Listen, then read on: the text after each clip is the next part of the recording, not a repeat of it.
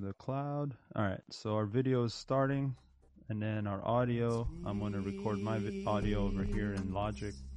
We should be good to go. Broken pieces together.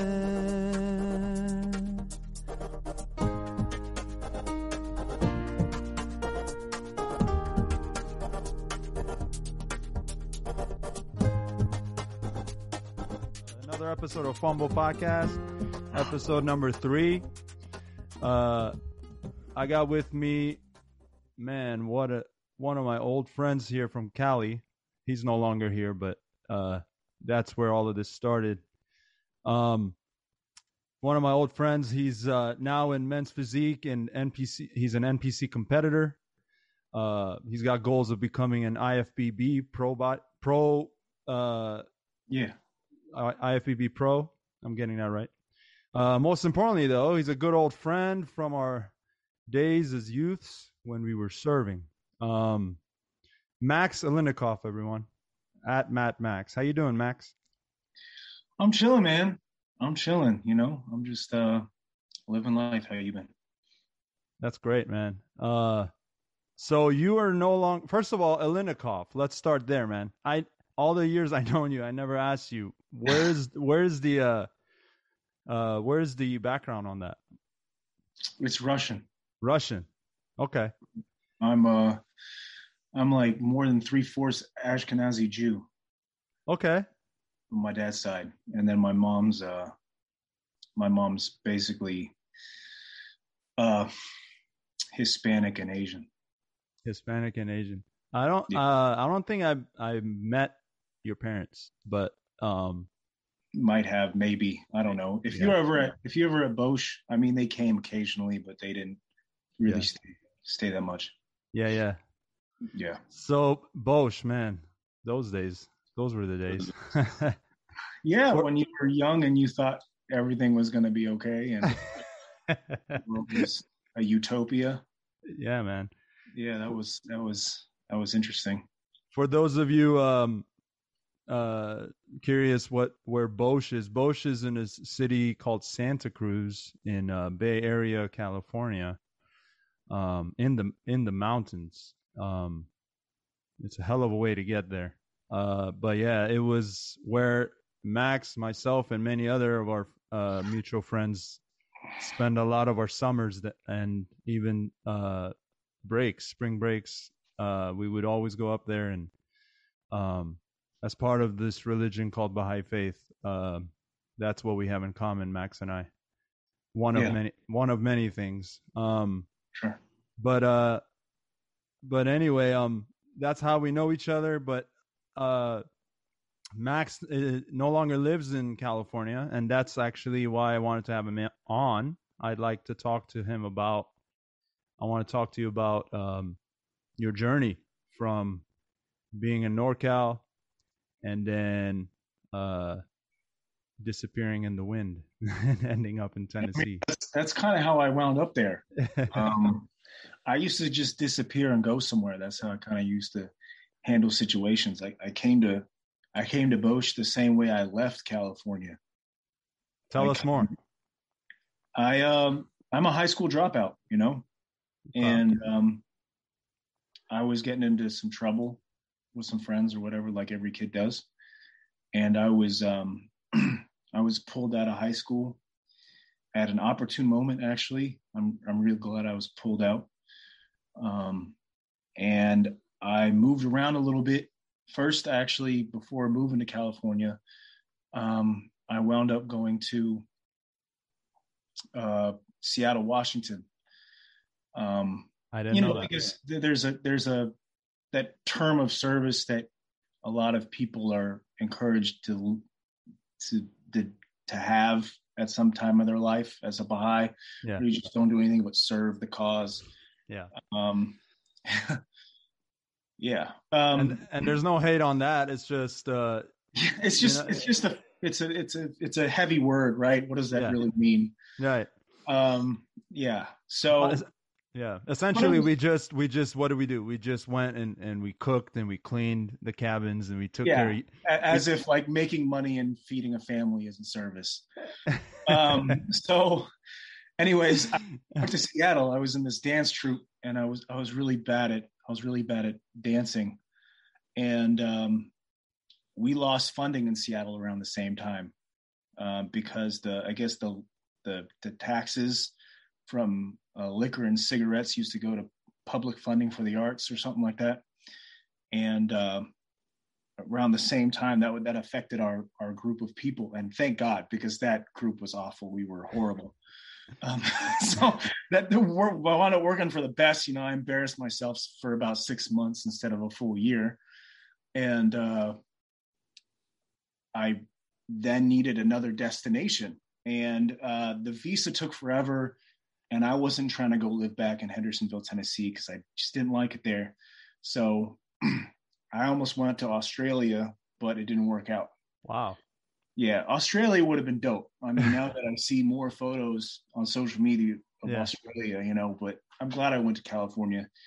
And that's how I wound up at Bosch, man. I just kind of picked up and left, man. I had to get out. That's crazy. So you were, so tell us, were you born in Hendersonville, Tennessee, or what? Yeah. I was born there. Actually, my mom still lives in the same house I was born in. Wow. Okay. So you were in Tennessee, then you got shot up to Seattle after high school or middle of high school, and then you did the dance thing. Then you were in Australia, didn't work out, and you ended up in Santa Cruz. So how did you get to? Were you just applying at different places to get to, and then Bosch just ended up being the place? Yeah. I applied to the World Center like 3 times, and they just kept telling me no. They were just like, nah. I gave up on that. I gave up on serving in Haifa, Israel. For good. Okay. I gave up on that idea. For sure. But, so then how long were you in Bosch? I mean, that's where I met you. On and off for a minute, right? I mean, I was there for a full year. Okay. And that's actually a lot happened for me and to me at Bosch. Yeah. Intellectually, as a dropout. So that was kind of the place where I started actually reading. Like I didn't do that before, Me neither. I didn't do much of that stuff. Like I read a little bit. I think actually the one book I read a lot before I got to Bosch was actually the autobiography of Malcolm X. That was the one book I read on my own that I just kept reading. Yeah. Besides Harry Potter, and I haven't read or watched any Harry Potters, ladies and gentlemen. So you're not missing much. So that was like those were the books I read. I was a very weird kid. Yeah. And man, I went to Bosch, and I eventually just started reading everything. I seriously just I read every single book in that library at one point. They have a big library over there, by the way. And so I was there for like a year and a half. Yeah. And I wound up going to junior college in SoCal, which is right off the mountain. Yeah. And I would go up every weekend and shoot the shit and hang out. Yeah. That's cool, man. So you ended up in Bosch for a year and a half before heading off to college. And then, so how did that work out? So you said you were a high school dropout, and then once you got to Bosch, I'm assuming you got your, GED? Or how did it work? I got my GED in Seattle. Oh, you got your GED in Seattle. Okay. Yeah. The original plan was for me to get my in-state tuition in a different state, and Seattle was, I got it there. Yeah. Sweet. All right. So you got into reading, and what were some of the chores they made you do at Bosch? Man, we messed up a lot there. They actually have all these rules. I think the National Spiritual Assembly had meetings like every single month about us. Yeah. Me and some of the dudes from I think it's Fresno. Yeah. Yeah. Fresno. Man, we were crazy. We were crazy. We were never followed the rules. I mean, you're gonna take a bunch of kids who like are gonna try to change themselves. Like, Yeah. nah, Yeah. like, Yeah. Yeah. we were causing all sort of problems. I remember they took the fridge from one of the rooms in the lobby and ran all the extension cords down to like a closet in the basement, and we hid all the cake and all the pie.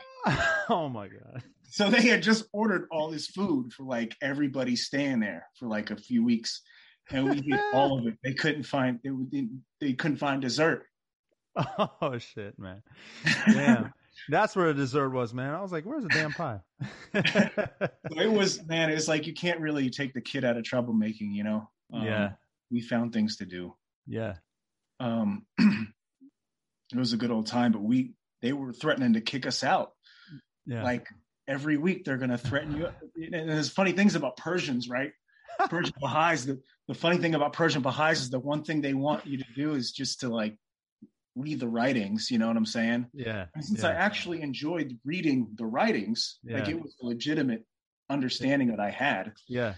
I would just like recite stuff I memorized and they would just keep me there. There you go. Yeah. That's cool. I remember that. Yeah, I remember you were you were super into hip hop too at that time. You still are. And you I know you didn't want me to talk about this, but I'm going to. You said you were good at rhyme. I mean, you were good at rhyming and spitting, and you guys would have battles with over there at times, and I was just a spectator because I was the furthest away from any rapping. I was the singer in the group, man. I was just the one who was right. But that was fun. I mean, that experience. I want to say that during those times when we were there, I mean, you actually stayed there, right? Like you would stay there for extensive periods. I would go and come back like for different programs. Mm-hmm. But I think the experience, if I can say, is it teaches you things. Does it really shape your future? It could and it couldn't, right? Like you take values from there. You keep some things like reading, for example, you picked up over there, and that's great. Like I picked up reading later too, not at Bosch, but just through my experiences in other areas and fields. But I mean, the best thing I picked up there is love, right? I think I picked up love there, and I was able to see that people can come to one place and there's almost, I mean, for me anyway, it was very little judgment, right? It was like you were who you were, and they took you in, even if you caused shit and caused trouble and stuff. Like they gave you chances, right? They gave you chances, but for me, in hindsight, I thought that was the special part for me. What was it for you? Like your experience just overall from Bosch? My opinions have changed a lot over the years. Yeah. And that's okay. Bosch didn't really prepare anybody for the real world. Like True that. Yeah, I get that. I think it's a disservice in a way. But I'd be lying if I said like I'm not an active Baha'i anymore. Right. Just throw that out. I'm not active anymore. But yeah. I would be lying if I said that, the faith didn't save my life a couple times, Yeah. So I think that it's really important to highlight that. Yeah. And to say that it did contribute to, my intellectual growth. Mm-hmm. Mm-hmm. I still am a stubborn person, but I was, I had a lot more energy then. So right. People know me now here to see how stubborn I am. Like I had a lot more energy to be a lot more stubborn. And I just kept doing what I wanted to do. Yeah. Which was, at one point I had dreams of learning Arabic calligraphy and all this stuff. And I got a tutor and I tried to learn it. And, there's a phrase people say a platitude people throw around a lot, like life is what you make it. Yeah. But life is what makes you. Like you can do as much as you want to emulate certain characteristics, and you should mature and grow intellectually and physically and spiritually and all that stuff. Yep. But you're gonna be the same awkward person you grew up as. Like you're just gonna be that dude, and that's who you are. Yeah. No matter how much you change, in essence, like you're still the same person. Right. So, man, I get so distracted, right? I just have my head in multiple spaces in the clouds, right? I'm always have my hands on multiple things. But Bosch gave me that space to sort of think as much as I wanted to. Yeah. You know, you ain't got nothing to do there, but like wash the dishes and take orders, and have fun with friends, right? Yeah. But really, it's just your space to think, and that was kind of where that started.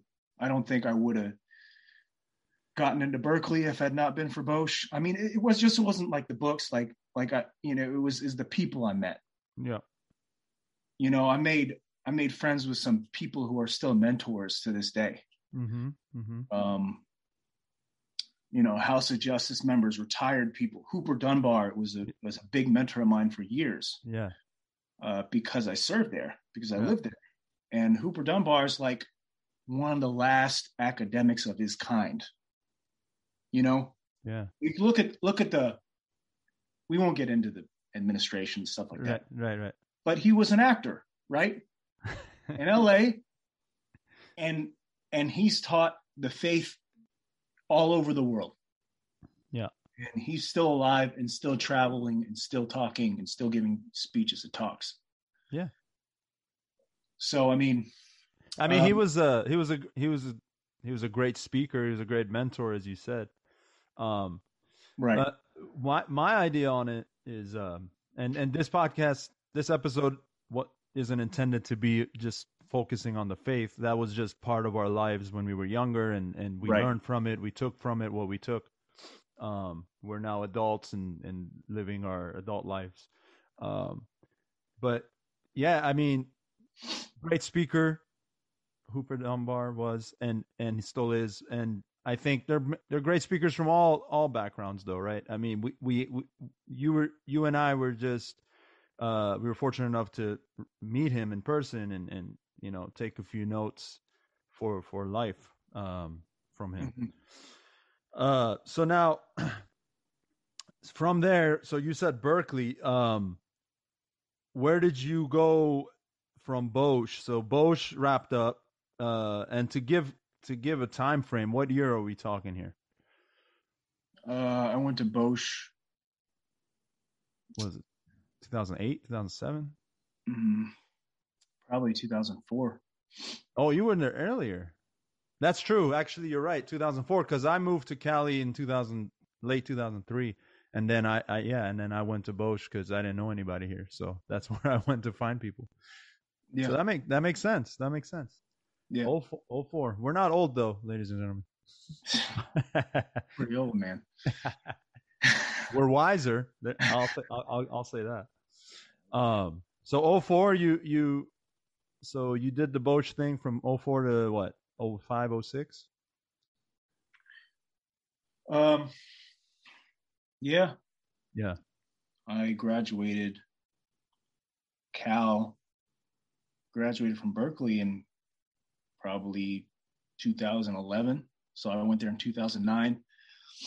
I see. Berkeley in about 2008 and 2009. So I was in or around Santa Cruz that whole time. That's right. Okay. And what'd you study at Berkeley? History. Wow. Yeah. That's great. I was good at. That's good, man. So history. Okay, that's cool. And so Berkeley, you get your degree there, and then where are you off to? SoCal? Yeah. Well, I graduated Berkeley and I hung out in the East Bay for a while. Yeah. I wound up, getting a job out there, and right out of college, I got into some stuff after college. Yeah. I got into some bad trouble after college, Okay. and things started going south. I was doing a lot of the wrong things, at the wrong time. Um, it's just unfortunate, some of the things that happen. What would you associate that to, though? If I could delve a little deeper into that. So you finished college, right? So yeah. So it's I'm just in this environment again. You know what I'm saying? I'm in the same environment that I was in before I left Tennessee. yeah. I put myself in that environment. It's attractive. It's fast. Mhm. It's easily accessible. Yeah. So I was in a rough relationship at the time, and I wound up having a kid out of wedlock. A couple years, after I just got done with Bosch.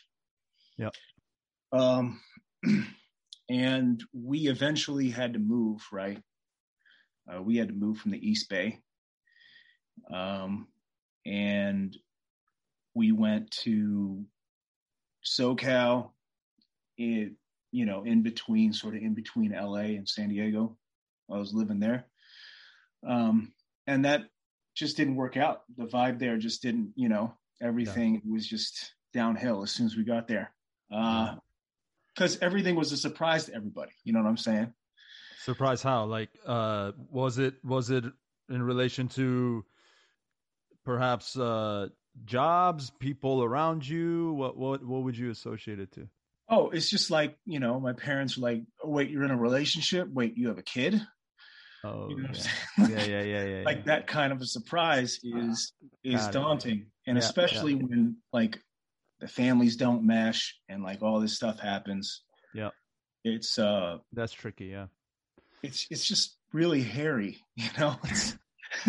It's the only good thing that came out of that whole situation was my daughter. Okay. And that's pretty much it, and we moved from SoCal to Tennessee after Micah was born, my daughter Micah. Mm-hmm. And it's a beautiful name, by the way. Thanks. Yeah. So we moved to Tennessee, moved in with my mom and stuff, and tried to make things work. It didn't work. And, I'm here, and they're in Hawaii. Wow. Yeah. Very opposite coasts as far as that's concerned. Yeah. So it's difficult, It's the time difference too. That's 6 hours, huh? 6 hours difference. Yeah, no, it's difficult to even, have a relationship. Yeah. I think that, yeah. In the past, I grew up in I grew up in the house I grew up in, but in the community as a whole, it was just assumed like you love somebody, have a kid, it works out. You know what I'm saying? Right. No, it doesn't work out like that at all. Yeah. I think the first thing I tell somebody when they're getting ready to have a kid is I tell them to save their money, and protect yourself. You know what I'm saying? I get it, man.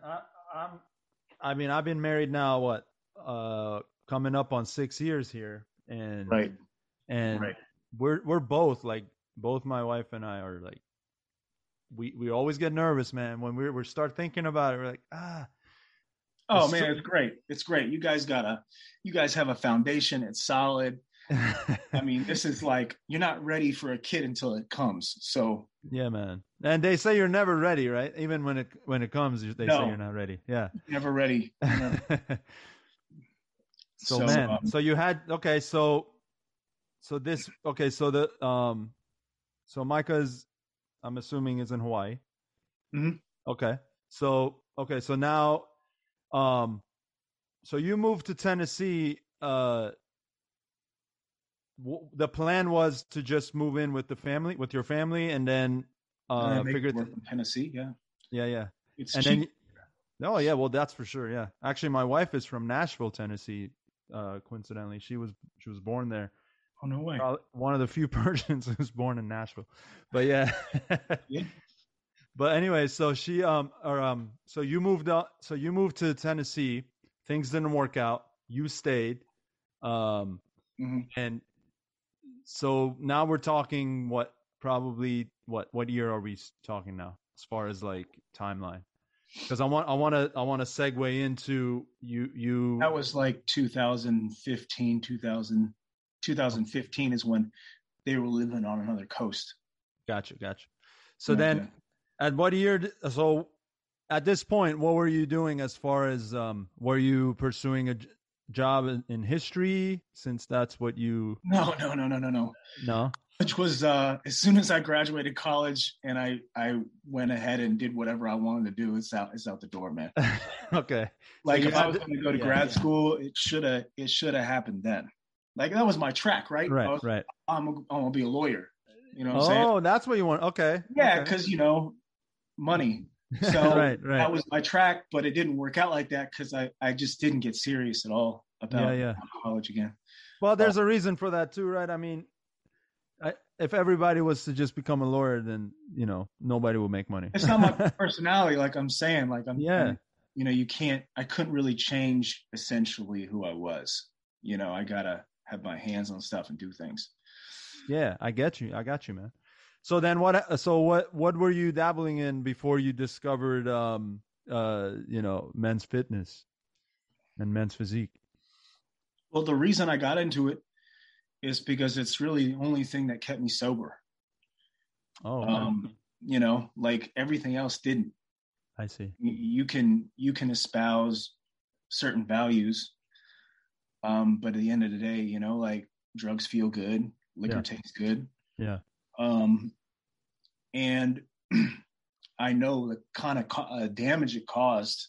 You know what I'm saying? At the time, I was just like living with no consequences, or thinking that this is my own life. I can mess it up if I want to. Yeah. But the years of trouble it put my family through is insane. Yeah. And it's just like when I think of them, some of the things I did, and they're still like kicking it with me. I'm like, yo, you guys must really love me. It's crazy, man. There's always something that doesn't require, every other sort of avenue doesn't require you to eat healthy every day. Yeah. It doesn't. And I'd always been active. Like I wasn't really that great in sports as a kid, but I was always going to the gym, like no matter what, throughout my life. So I started just going to group fitness gyms and stuff when they left, and I had to do something that took the urge to do something bad away. Yeah. And I found you were hurting. So I mean, there was hurt there, of course. Oh man, there's crazy anxiety, man. It's nuts. Like the old Max didn't have this kind of anxiety. I have to get up and make a plan for the day. I have to stay focused, right? I can relate. I can relate with that. Anxiety, mental health is huge, man. I mean, something they don't really talk to you about at Bosch. No, in life in general. Life in general, that's true. And now, like everybody with a social media account thinks they're a therapist. It's like the opposite end of the spectrum. It's insane because you have to take action. Like you have to do something like physically. Yeah. Like you have to just do it and like take stuff out of your head. And if I was really good or inclined musically, it'd be music. Yeah. But it's always been just like in your face kind of energy.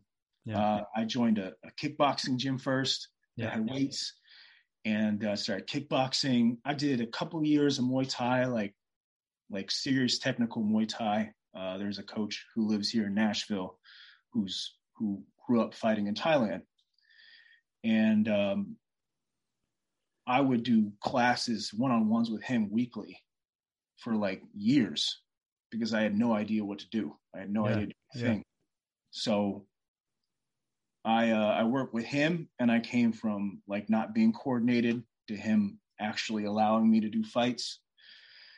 The fights didn't work out. And honestly, like my whole image process and the whole thing in my head about looking a certain way and having a certain muscle density, that's always been like the biggest part of this whole picture. Okay. So I started lifting. I kept getting injured. And I found a good strength coach, and I found a good coach for bodybuilding. So I'm a men's physique competitor, man. Yeah. And I guess that's what people know me as mostly, because I don't really go in depth like we've been going in depth. I don't do that anymore. It's like, you don't have time anymore. You got to wake up, you got to do something, and then you got to eat, and then you go to bed. Right. So you can only focus on certain things. And the more energy you put into thinking about other stuff, you're not getting anything else done. You're not getting, your objectives completed.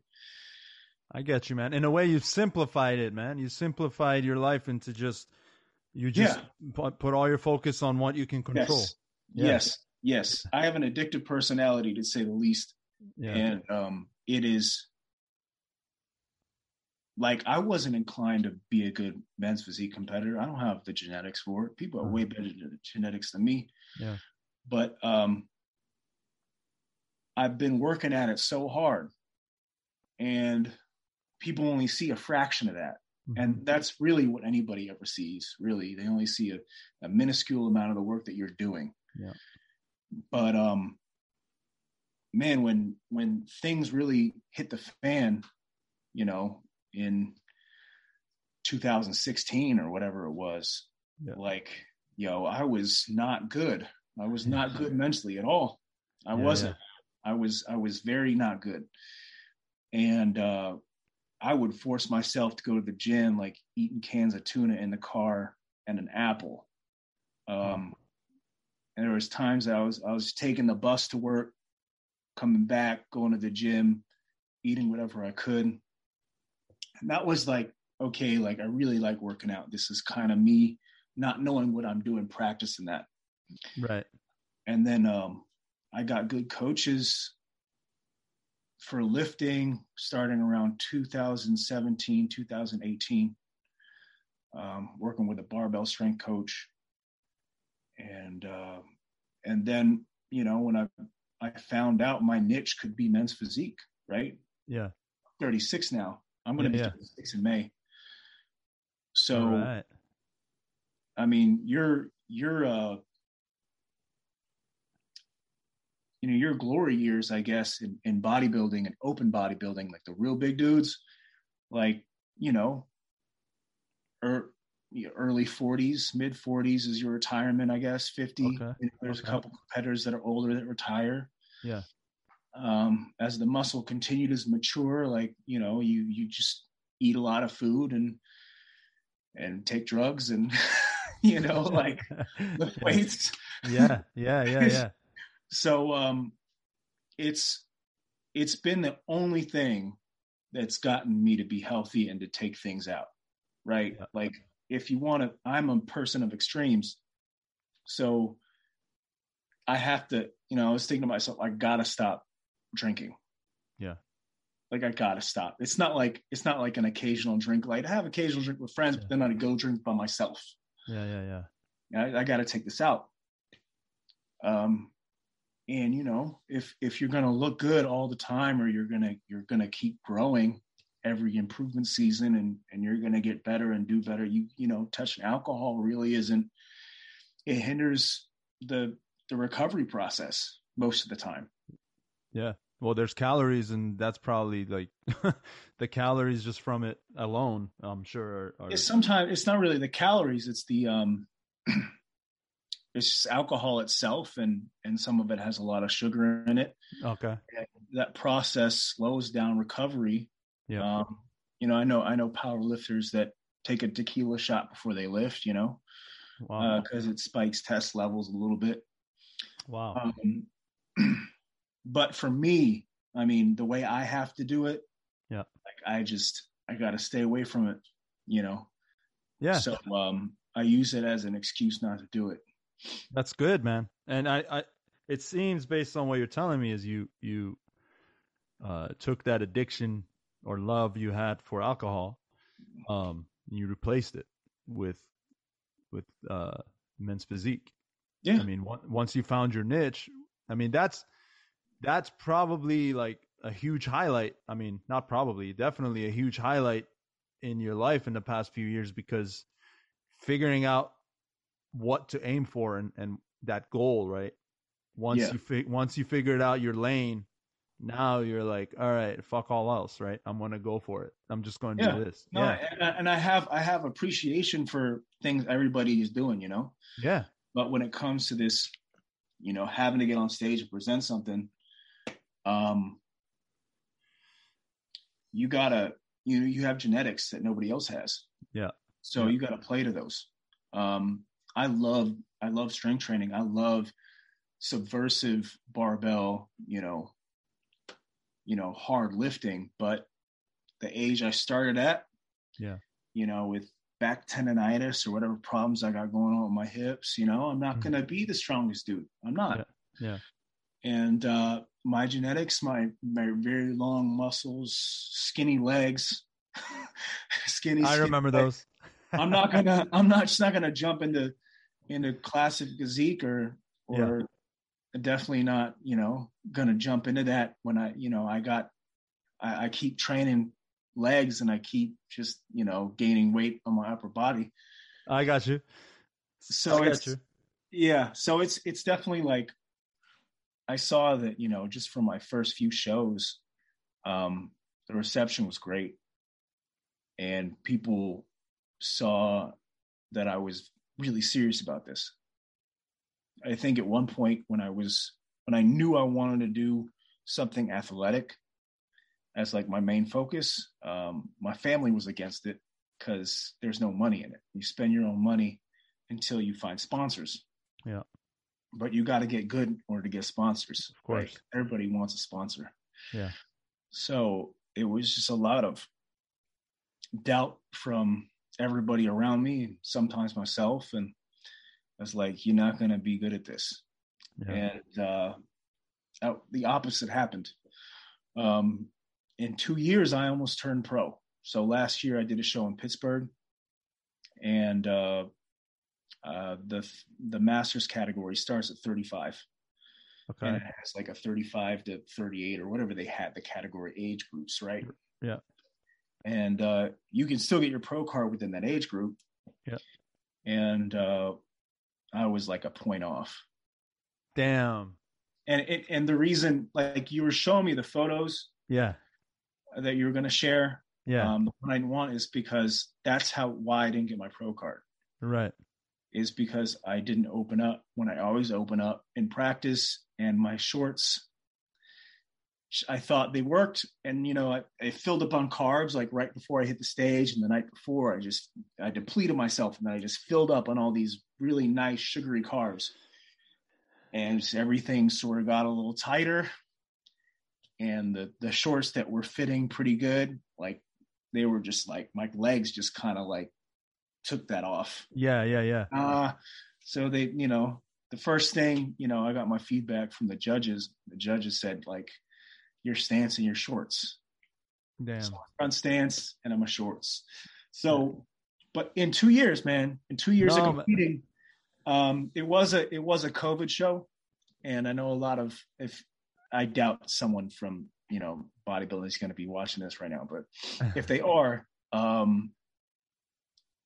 you know, I know a lot of people say there were COVID shows, but it's kind of got to throw that out the window, because one of the reasons I love this sport so much is it's still underground, no matter how popularized it is on Instagram. I see. It's still underground. Like there's no WNBA or NBA of this stuff. Mm-hmm. You know, people become real estate investors so they can bodybuild for the time. Right. You know, so it's a very cultish following in a sense.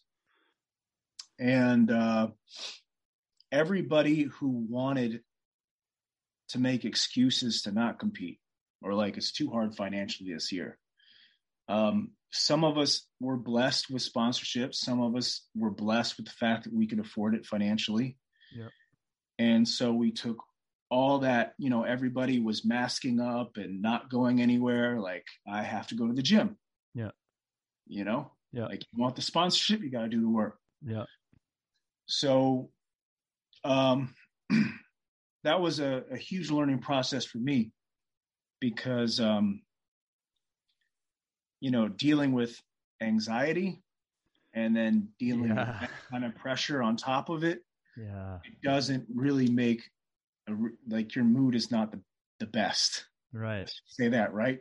I bet. I was an asshole like 95% of the time, and just like not trying to be an asshole, but just like crippling anxiety and then all this stuff. So I was lucky enough just to have people who are tough enough to deal with that. Wow. Who let me know, like, hey, dude, if you're going to keep acting like this, like, I'm not going to stick around. Yeah. Yeah. And that's kind of, either they stick around or they don't. And they see a really good side of you. They see like the intelligent, like mischievous, like hopeful person that I used to be, into this just like machine, right? Yeah. Like, you got to punch in. I don't care how tired you are, you have to go, right? Yeah. Like, you're going through court right now, you got to go. Like, your mom was in a car accident, you got to go. Like, it's just, it's insane sometimes. But that built that discipline you needed, right? I think it seems that it took you to go through those lows to figure out that this is the norm. If I want to do this, I can't bitch about it. That's exactly right. And I think that that's a really good point, because that's an ingredient to being successful in this industry, I think. And I've only been in it a couple of years. But one of the things I've taken from it is that some of the best competitors and best people I know have gone through a lot of crap. They've experienced a lot of hardships, not self-inflicted hardships, not like my life was bad because I made bad decisions, but like, this shit happened to me, and this is how I took all that negativity and used it in the gym. Mm-hmm. Mm-hmm. Right? That can be dangerous, though, can it? If you're not careful, like in the gym, I'm saying. At this point, you know how to lift, right? Like, okay. Like, all that other stuff is gone. Yeah, you know what I'm saying? My conditioning with weight is different than somebody else's. I see. Yeah. So your body just adapts. I mean, if you put it through enough pain, it'll just adapt, and it recovers, and you just go again. No matter how you're feeling, you just get it in. Yeah. It takes a certain personality, and it takes that adjustment to hardship and tribulation. Like, you need genetics in order to, like, go to the top of this industry. But I'm not talking about like photos and music video opportunities. I'm talking about shows. Yeah. Right. Because it is so popularized on Instagram that people think that influencers are always going to be good competitors. and sometimes it works out, and sometimes it doesn't. Mm-hmm. More times than not, it doesn't work out, because there's no such thing as like someone who's a champ like 35, 40 weeks out, 10 weeks out from a show. Yeah. Like, every day matters, and you got to execute every day. I got you. So it takes that ability, that drive. Like, you don't need to be well-groomed for this stuff. If you have the personality where it's like, someone bumps you a little bit or life knocks you down, like, you just get back up and work harder. Yeah. Then you can do this sport. Yeah. It takes mental humility, I think, as well, right? It takes that, I mean, you can explain it better, I'm sure, but as when you were going through those moments where the trainers were telling you, bro, we don't have to be here if you're going to act like that. And obviously they stuck it out. They saw the value in your mental discipline that was building, or even you already had. And and they saw your hunger. Mhm. I mean, a combination of all of that is what led them to stick it out. And so now with that, did you get to a point where you're like, all right, I don't have to be an asshole. I can be nice. Did you get to that point? Look, I don't know. Like I think asshole's a relative term. Yeah. I think if you're going out of your way to be rude, but I don't like mollycoddle people anymore. You know, Yeah. like the old days where everybody was just like nice kissy like that Yeah. ended a long time ago. Yeah. It's I respect everybody who's like honestly doing their job, right? And not, trying to popularize it before they start to see a lot of development. Mm-hmm. I would much rather people do this for the need to do it than the attraction. Yeah. But to each his own. Everybody has a reason to do something, and I'm really happy to see people put their health first, primarily. That's the most important thing is your physical and mental health. Yeah. And if you're gonna do this sport, then you should plug in and do it and get out of your own way. Yeah. It's really, I'm really blessed to have like good coach and good teams and a few good people around me who are like very good examples of that. Because if you can be a good example of that kind of fortitude and discipline in this sport, then that's just kind of who you are. Because this is in addition to everything else going on in life. You know what I'm saying? It's not like we don't get paid and not have a job. Right. So that's cool, man. And how does it work with the building up to an event or to a competition? Are you one that has everybody on your team training you, or is there multiple people competing with you that are on? Yeah, there's so usually the structures of teams usually have like some people have multiple coaches. Okay. For the size of their team. There are some coaches who are for the very commonly known and popular in the US and in the world because of the athletes they produced. Mm-hmm. A lot of times it's just one person. My coach is just one guy. Yep. I used to plant. Some coaches have someone for female posing and someone for men's posing and someone for sups, or I don't know how they do it. I don't know how they build it out. Yeah. But no, my coach is really good at what he does. Yeah. He knows posing for men's physique and bikini and bodybuilding and all like the different classes in bodybuilding. Or I see. Yeah. So it's an interesting development because I feel like I was just so focused on doing certain things early in my life. I fell in love with everything I was doing at the same time. Mm-hmm. I was like, I'm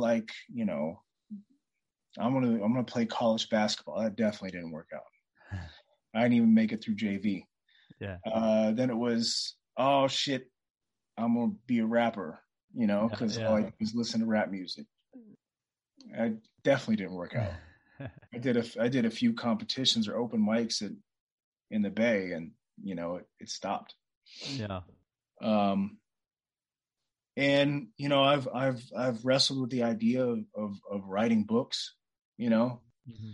I was actually at one point I was like in the middle of writing some history that I was writing, and I just like shut that down. Yeah. Because I always see myself like getting up and trying to be physical and be active. That's the common thread through all of your adult life. It looks like you always enjoyed that part. I was always doing it.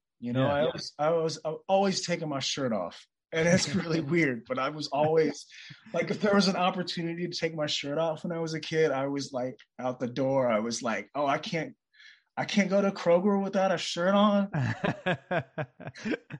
Yeah, I man. was that kid, you Yeah, know. yeah, I thought I looked so jacked. You know what yeah, I'm saying? Like yeah, skinny, no shoulders. Like I thought I was just like I had abs. I was beautiful. yeah. That's great. Um, yeah. No, but that's good, man. It's always. I mean, my experience is similar. You know, not even close as far as being in the gym. But as far as needing to speak and needing to entertain, right? I can relate in that sense because I also, I was in a touring band in my early 20s, right? 20, 21, 22, up to 24. And I thought, I was like, oh shit, we got it, man. A bunch of like we're all young 20-year-olds. We're touring we're touring Northern California, and I thought, like, I got in my own head, right? But then what I hadn't learned was the discipline. What I hadn't learned was what I needed to do to maintain that, and what I had to do to make that grow the right way, the humble way for me, Right. right? I wasn't listening. I was just like go go go go go. I was flipping out on my bandmates because they were late and shit. When I was like, but all I had to do was adjust. Anyway, we're all good friends still. We're like brothers still, But so that band, went on hiatus permanently. But then um, after that, and I went through my own journey of figuring out, because I thought I had it figured out, uh, as far as like, yeah, this is what I need to do. I'm a performer, and it wasn't true. That was my first door into entertainment, right? I'm not even going to say music because I prefer to be an entertainer, right? Mm-hmm. Not just a musician. I can do music, but I can do more than that. And I had to get myself to the point that we're at now, where I always liked podcasts. I always listened to them anyway, right? I always enjoyed them, and I always had a lot to say, and I always loved learning from other people on these podcasts. And then I was like, wait a minute, right? What am I doing? I got my computer. I got my mic. What am I waiting on? By the way, most of my shit that you guys are able to hear through is because of my music days. So I had everything, most of the stuff I needed. So I was like, the only thing I didn't have was up here, right? The clarity. And so once that was clear, it was go, right? I just went for it. But and it is, it did take some reminding. Like I did get reminded that, well, shit, I need to start to actually put in the time it needs on top of your work, just like you, right? And so this one, as Men's Physique, it is a lot of mental grind, right? It's a lot up here that you gotta actually you gotta you gotta keep it fresh up here, stay on top of it up here. You do it no matter what. And I work out. I love exercising, as you remember back in the day. I play ball and all that, but that's my hobby, and this is my passion, right? It's like two different things for me now. I used to think of them as the same, but No, now I realize now it's I think that's a really important distinction is hobby and passion. yeah. People think that like they come into this environment and they think it's too aggressive, Mm-hmm. right? And then they feel bad because they can't be that aggressive, Yeah. or they didn't make it through the process. Yeah. Like, is it your passion or is it your hobby? Yeah. Right? Could you do without this? Or if like this is removed from your life, how crazy are you going? How healthy are you? Yeah. How healthy is your mind? Like if you can remove yourself from the gym and still be mentally healthy, Yep. it's not your passion. Yeah.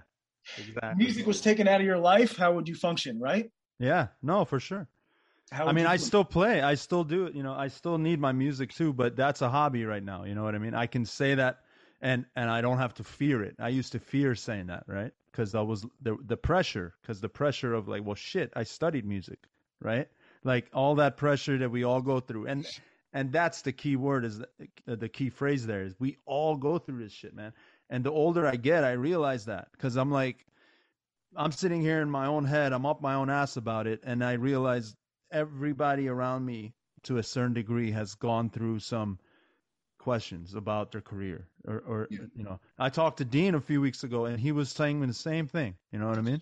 Yeah. And he was saying that he had to figure it out, right? He studied civil engineering. That wasn't what he did that because, that was his way. You did history, right? You like history, but it's not your passion. It's all I was good at for college. Yeah, man. Yeah. It's crazy because I was reading an article. This history professor had a master's and she was making like $31K after like 17 years of working there. That's her salary. It's some of these. I was like, man, I used to feel bad that I didn't get my PhD like I was supposed to. But I'm smart enough to know that I get more money than this woman does. So like, I put it into perspective, man. I used to put so much pressure on myself. It was like, I'm not a lawyer like I was supposed to be. Yeah. This kid came out of nowhere and became a lawyer. Yeah. That would be crazy. Yeah. And now I just don't. But the key there though is you would do this shit for free. You know what I mean? That's the key word is you would do you would bodybuild for free. Exactly. And that's the point. And that's where I knew that was my clarity is I can sit down here and I don't need to have one one member to watch this shit. I can sit down and no. Yeah. No. I think if you wind up doing it for attention, that's when your feelings start getting hurt. That's right. Yeah. You can't worry about that, man. That's all fake. Yes, exactly. In music and bodybuilding, like if you do this shit to be seen, people are not going to look at you, bro. Like some people don't even like Arnold Schwarzenegger, Yeah. If there's 5 people in the whole world that don't like Arnold Schwarzenegger, they definitely don't like your ass. So it's it's really important. You know what I'm saying? Like some people don't like Muhammad Ali. Some people don't know who Muhammad Ali is. Yeah, it's true. One of the best athletes in modern history. I'd argue he had one of the best minds. They're going to care about your lat spread. They don't care. They don't care. I promise you. 5 people care about it, and if you're shitty to 4 of them, they're never going to talk to you again. Yeah. So it's like, you gotta put your focus on you. That ultimately is all that matters. If you need this shit, if you need music to function healthy, you gotta play some fucking music, man. Yeah. You better play music. Yeah. You better start playing. Yeah. Oh, absolutely, man. And when you were saying you enjoy seeing people do what they do earlier, that's true for me too, man. I feel that because I am not a fan of fishing or anything like that. But one of my cousins, right? That's his passion. He'll do that for free. He's got a food truck out here right now, and I could see it. He needs to get away from doing that grind. Even if he likes cooking, he doesn't like just cooking though. You know what I mean? He doesn't like cooking as the all everyday thing, right? And I purposely got him a trip to go deep sea fishing, and he would I saw his eyes. He was like in the midst of all that, like stress and bullshit. I saw him. He was like, "Oh, you did that?" Like he switched. I saw that, right? And I know I can say that about him because he's my brother. I grew up with him. I know him, right? Mm-hmm. He's my cousin, super cousin actually, from both sides.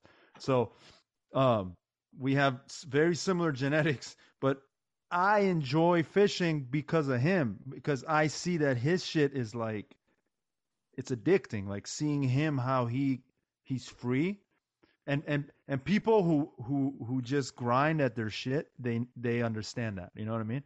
So just like you, I know you get what I'm saying. So people who are listening, who are working hard because it's their passion, they understand it. And I wish that everybody had that, and that's the hard part, right? And that's where I feel bad because people who lack figuring that shit out, their passion, I see that, they kind of feel lost at times, and they feel like they don't exactly know where to go. Even if they're making the money, right? Even if they're making the millions or whatever. Money's not. Money's Man, yeah. like not. It's definitely not. We've seen some great minds lose their life to suicide. Robin Williams was a great example of that. He was the funniest man on earth. The funniest man on earth today if he was alive. I know. You talking and talented about, too, not talking just about funny. Dave Chappelle. We talking about all these great minds in comedy. Like Robin Williams was like one of the godfathers, man, of just comedy as a whole. Yeah. Right. And when he took his life, that shocked me, man. I just don't know. Yeah. Like when do you lose it? Right. Yeah. Yeah. Because that's like a 10-year process. Yeah. I mean, some people think it's immediate, like he did himself out of nowhere. No. Like, nah, man. Like, well, there's a documentary on his life. Yeah. I haven't watched it. Yeah. They talk about how he didn't want to do it, bro. He didn't want to do it. His mind, like, he had a condition. I can't remember the name. For people who've seen his documentary, Come Inside My Mind, I think it's called. It breaks it down at the end. Like, it was almost paralyzing. Like, he couldn't. I mean, he fucking choked himself. Like, who? You know what I mean? There's easier ways to do it. You know what I mean? That's what I'm saying. It's not like, even if it wasn't of his will, I don't think anybody really wants to do it. I think it's a very hard thing to think about. Yeah. You know what I'm saying? I don't think anybody really wants to do it. Yeah. I think that. Yeah, it's true. We just don't know what that life's like. Maybe a little bit, but not quite to that point of it's just, when does the mind start to go and to make you think that that's something that you need to contemplate, right? Man, yeah. Or you need to take into action. I don't know, man. I'm not trying to darken the mood. No, for sure. This shit's just it's interesting to me because like Anthony Bourdain, Oh my God. Yeah. like man, for real? Yeah. I mean, how bad does your private life gotta be for how long? Yeah. It's so true, man. The common thread through all of our top conversation that we've been having is mental health. And it's so freaking huge, man. More than physical health, I'll even say. Because I mean, it's all related to me, ultimately. I work out for my mental health. When I was younger, I thought I was doing it for my physical health, right? But I started realizing I'm exercising. I play ball. I shoot hoops because it lets me pick up the rest of my day. You know what I mean? It lets me, like, because I've done it when I haven't touched a basketball for a year, and it was I gained like 45 pounds. I was like eating everything that was in front of me. I was just not happy. But then, luckily, I saw some dudes hooping, and it just reminded me, shit, man, that's what I need to do. It all started from a small injury, right? You get injured and you can forget, like, that's not the end of it, though. You know what I mean? A lot of people stop doing what they're doing that's actually helping them up here because of an injury. Anyway, I want to get back on track with your career here, and so you said you have goals for IFBB. Can you explain to the audience what that is? So IFBB is 4 letters. Like you're part of the IFBB, you become IFBB Pro. Okay. And it's what does it stand for? Does it stand for anything? It's the big league, basically. You know what I'm saying? It's the big bodybuilding league. It's international. Yeah. And I used to, at every single stage of my fitness journey, I hate calling it fitness journey, is such a trope. When I wanted to work out and look cool in tight clothes and shit, I joined a group fitness, and it was like super healthy and it was great. And I'm not knocking it. I'm just saying I looked up to some of these local competitors like they were gods. Yeah. And all the Arnolds and all the best Kai Green and all the best bodybuilders up here are just out of my realm. I can't, even fathom that. And I knew it was getting serious when I saw what everybody's doing, and then I see all these dudes working out by themselves who are bigger and leaner, who knew how to move heavy weight properly. I started adding all these things up. Oh man, they're working out alone. Mm-hmm. They're at the gym at really late hours. Yeah. They're here early in the morning. Man, what are y'all doing? Yeah. Yeah. Start making friends with these kind of people. And it doesn't, it also helps that Middle Tennessee is like a huge area for bodybuilding and barbell lifting and strength. Like it's blowing up here. We got some awesome athletes coming out of this area. It's just like, it's very, very competitive. Yeah. It is. I didn't know that. Yeah. It's because you start climbing the ladder a little bit. Like if you slow down, like they're not going to slow down. You know what I'm saying? Yeah. So it's motivation seeing them. It's like, man, if I start sleeping on this stuff now, like I'm not going to be able to catch up to that in the future. Yeah. And I just kept getting deeper and deeper into that rabbit hole. Yeah. And so it became a career, whereas like, it's not a salaried career.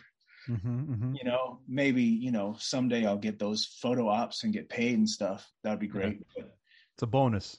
That's a bonus. Like if it doesn't happen, at least I'm training. That's right. Yeah. Yeah. So that's why it's what I want to do. Like it's no matter where I am, I have to have a weekly gym membership. If I'm traveling, what's the cheapest gym? If I'm here for 10 days, what's the cheapest gym? Yeah. There you go. So what are the where are you headed at with so tell everyone where you're headed with men's physique in the next year. Where do you hope to be, or where do you plan to be? Turning pro is a big dream for everybody. Yeah. But you can't really put a time frame on it. Gotcha. Just because it almost happened last year. Yeah. People still brought the heat last year. It was just a smaller group of really good looking dudes. Yeah. And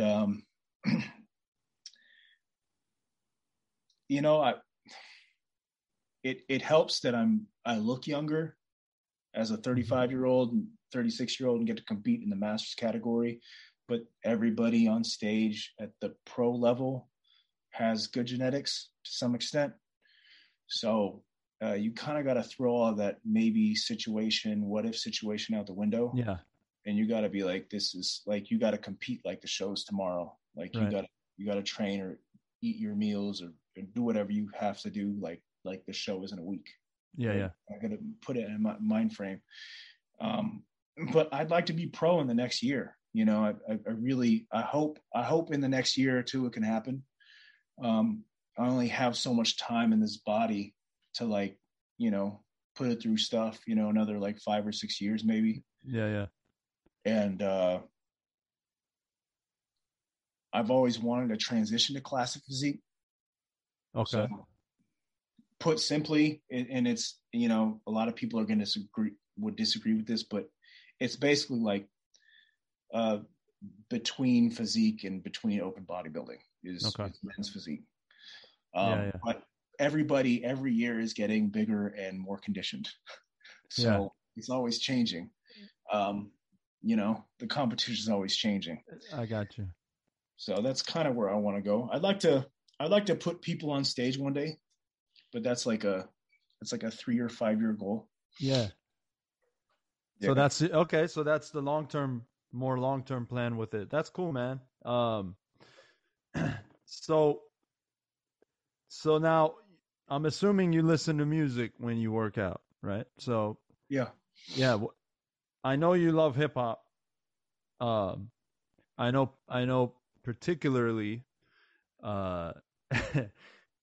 you always loved Andre 3000, and I remember back in the day, and so that was more old school hip hop. Now, what are some of your go tos from today's generation as far as hip hop is concerned? I would say still one of the most underrated artists that's newer is Joey Badass. Joey Badass, yeah. Yeah, Joey Badass is Christ Conscious drop. Before that, I've listened to every single one of his albums, but I've liked Joey Badass for a really long time. But I haven't outgrown my old stuff. Yeah. Like your favorites are still your favorites. I've listened to like, you know, Golf Wang and Earl Sweatshirt or whatever, you know. Yeah. I've even watched interviews of 6ix9ine because I think he's hilarious. Just the fact that he never knows what he's saying. It's like I love all of it. Like, you know, I grew up on Andre 3000. I grew up on the Dungeon Family, Outkast. Yeah. And the first, actually, at a Goody Mob, the first artist I really loved, because I just heard Soul Food, right? As soon as I heard Soul Food, I was like, who's that? CeeLo Green and Cujo Goody.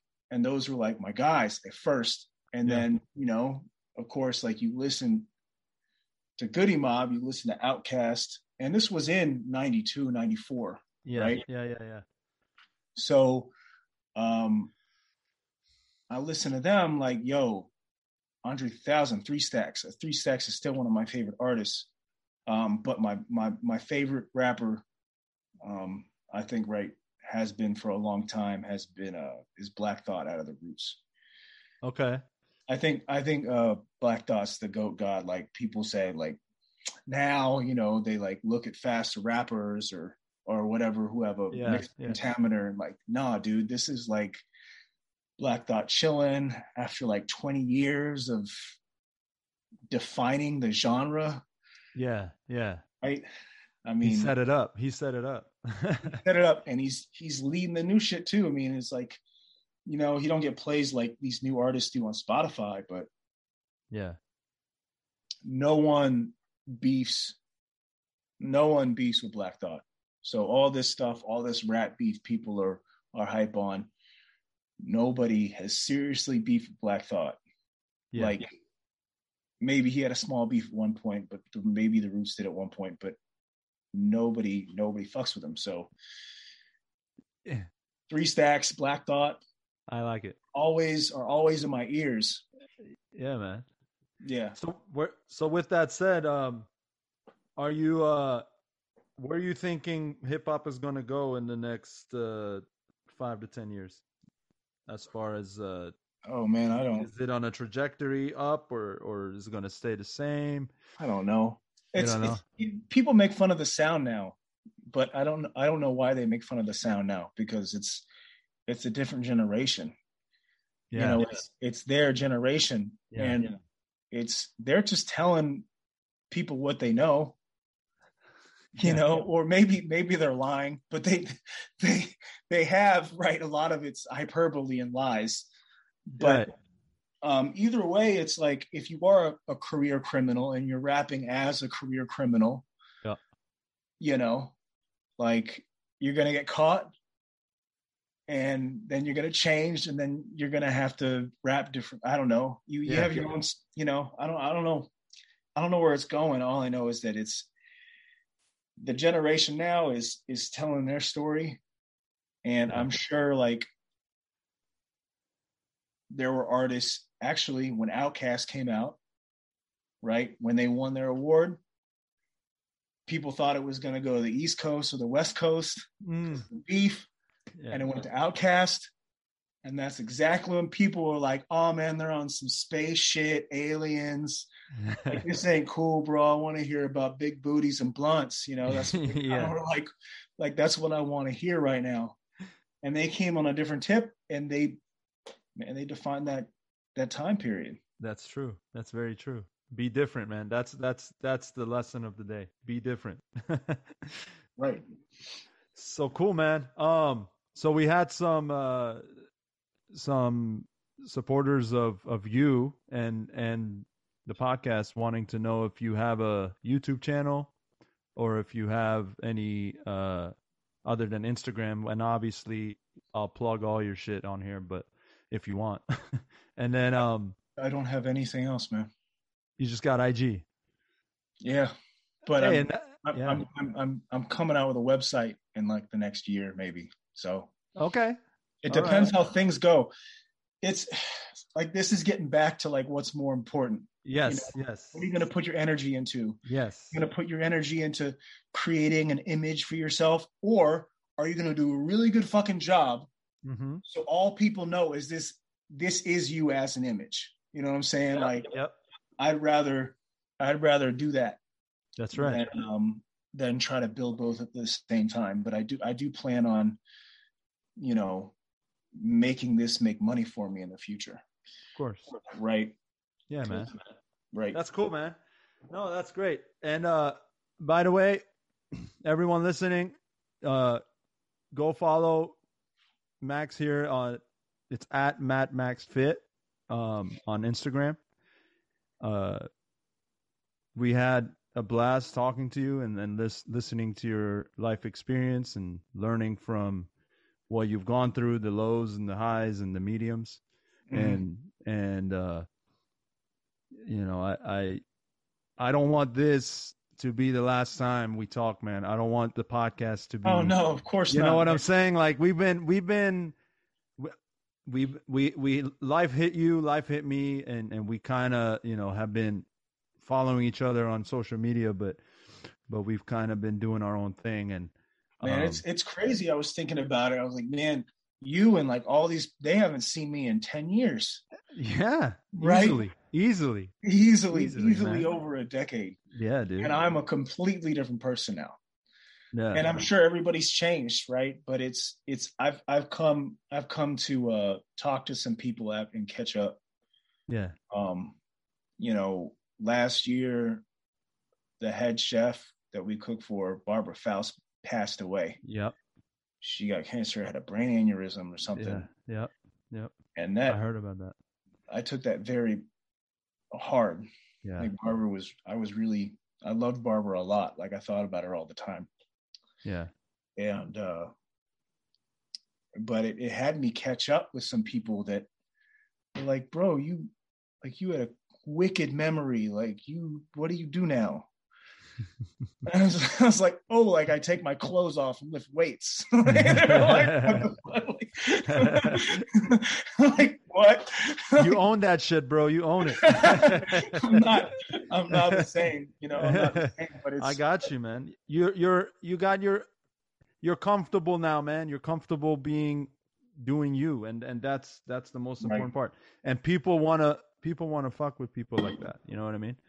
When you're confident in your field or in your passions, and you don't worry about the noise, that shit. There's something sexy about that, man. There's something like no, I'm serious, because you're not doing it for others. You're doing it for you, and that's the point, right? Right. Don't do shit for others, right? Do things because. Well, I mean, don't tell your wife that. You know what I'm saying?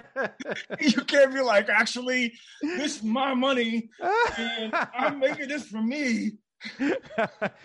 What you bring home this week? Let me clarify. I meant don't do things for you, but if you got people depending on you, obviously you got to take care of them too. But you got to choose your passions because you love them. And that's right. I think that's why I stopped being active. Is like there's so much. Of course, I still love the Baha'i faith. I just don't practice it. Right? Right. I'm not fasting. Like you're fasting. I'm not fasting, bro. I'm not active either, by the way. Okay. Yeah, I'm not active either. So yeah, I had my I guess come to realization on how much of the faith I take with me. You know what I mean? Right. And there's some fundamentals I keep, right? And one day I want to teach to my kids, because the fundamentals are good, right?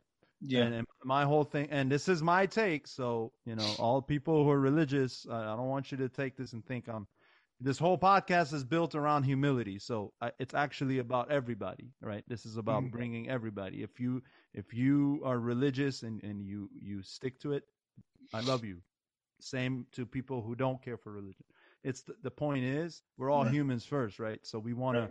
The idea is togetherness, and that's why I'm doing this shit to begin with, because I got to a point where I realized I don't have to stay in one lane. I can open up all the lanes and let it all come in, because at the end of the day, I'm learning from all of it, and that's the bottom line. That's the whole point. So religion isn't for me at that level anymore, but it is for many others, and hats off to them.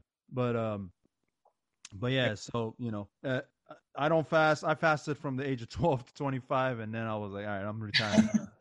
Yeah, it lasted a couple years after Bosch. Yeah, a few years because of peer pressure. Really, they were like, "You're fasting, right?" You weren't doing it for you. See, you weren't doing it for you. That's the point. Yeah. No, as soon as life got hectic, I was like, I'm not doing this right now. Exactly. I got it, man.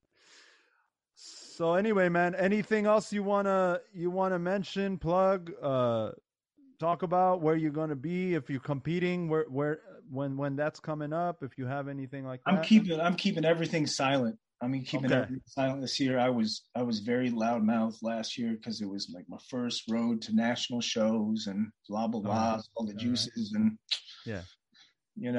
Okay. I respect that. Like, hey man, you need to just not do that. There you go. I saw that like some of the craziest people I know were just silent. They're deadly silent. Yeah. And I've found such a level of respect for that kind of stuff. So I'm trying to do that. I want to compete like maybe this at the end of the year, but I don't know, man.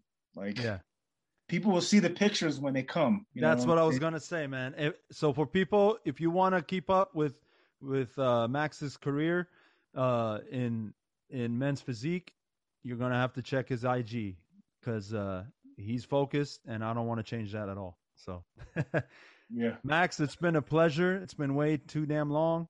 We're going to talk offline, and I'd love to have you back. Maybe once you have competed or once you've reached that next milestone in your career. And I wish you the best of luck. And, yeah, bro. Yeah, man. It's been real. I appreciate that, man. Yeah, thanks for having me. Absolutely, bro. Take care, man.